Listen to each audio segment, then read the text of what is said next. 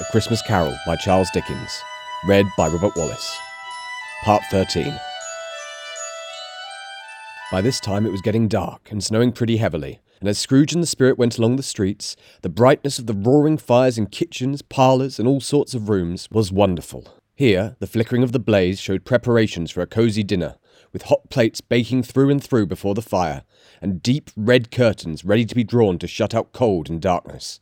There, all the children of the house were running out into the snow to meet their married sisters, brothers, cousins, uncles, aunts, and to be the first to greet them. Here again were shadows on the window blind of guests assembling, and there a group of handsome girls, all hooded and fur-booted and all chattering at once, tripped lightly off to some near neighbour's house, where, woe upon the single man who saw them enter, artful witches, well they knew it, in a glow. But if you had judged from the numbers of people on their way to friendly gatherings, you might have thought that no one was at home to give them welcome when they got there, instead of every house expecting company, and piling up its fires half-chimney high. Blessings on it, how the ghost exulted, how it bared its breadth of breast, and opened its capacious palm, and floated on, outpouring with a generous hand, its bright and harmless mirth on everything within its reach. The very lamplighter, who ran on before, dotting the dusky street with specks of light, and who was dressed to spend the evening somewhere, laughed out loudly as the Spirit passed, though little kenned, the lamplighter, that he had any company but Christmas. And now, without a word of warning from the ghost, they stood upon a bleak and desert moor, where monstrous masses of rude stone were cast about, as though it were the burial place of giants. And water spread itself whereso it listed, or would have done so, but for the frost that held it prisoner, and nothing grew but moss and furze, and coarse rank grass. Down in the west the setting sun had left a streak of fiery red, which glared upon the desolation for an instant like a sullen eye, and frowning lower, lower, lower yet, was lost in the thick gloom of darkest night. "What place is this?" asked Scrooge. "A place where milliners live, who labour in the bowels of the earth," returned the Spirit. "But they know me. See?" A light shone from the window of a hut, and swiftly they advanced towards it. Passing through the wall of mud and stones, they found a cheerful company assembled round a glowing fire. An old man and woman, with their children and their children's children, and another generation beyond that, all decked out gaily in their holiday attire. The old man, in a voice that seldom rose above the howling of the wind upon the barren waste, was singing them a Christmas song. It had been a very old song when he was a boy, and from time to time they all joined in the chorus.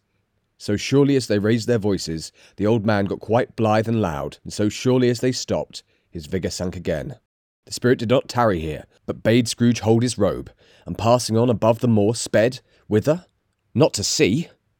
To sea.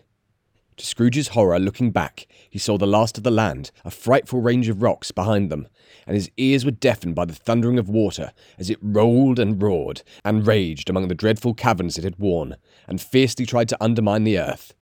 Built upon a dismal reef of sunken rocks, some league or so from shore, on which the waters chafed and dashed the wild year through, there stood a solitary lighthouse.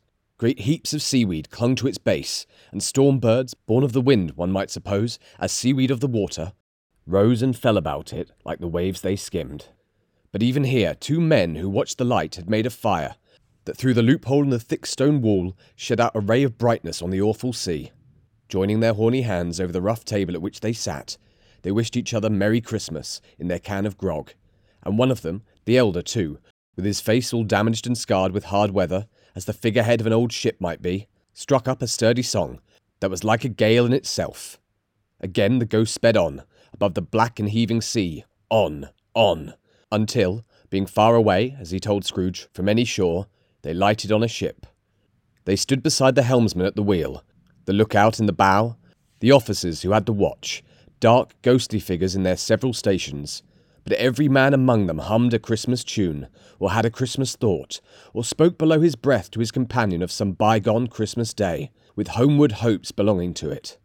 And every man on board, waking or sleeping, good or bad, had a kinder word for another on that day than on any day in the year, and had shared to some extent in its festivities, and had remembered those he cared for at a distance, and had known that they delighted to remember him. End of Part 13.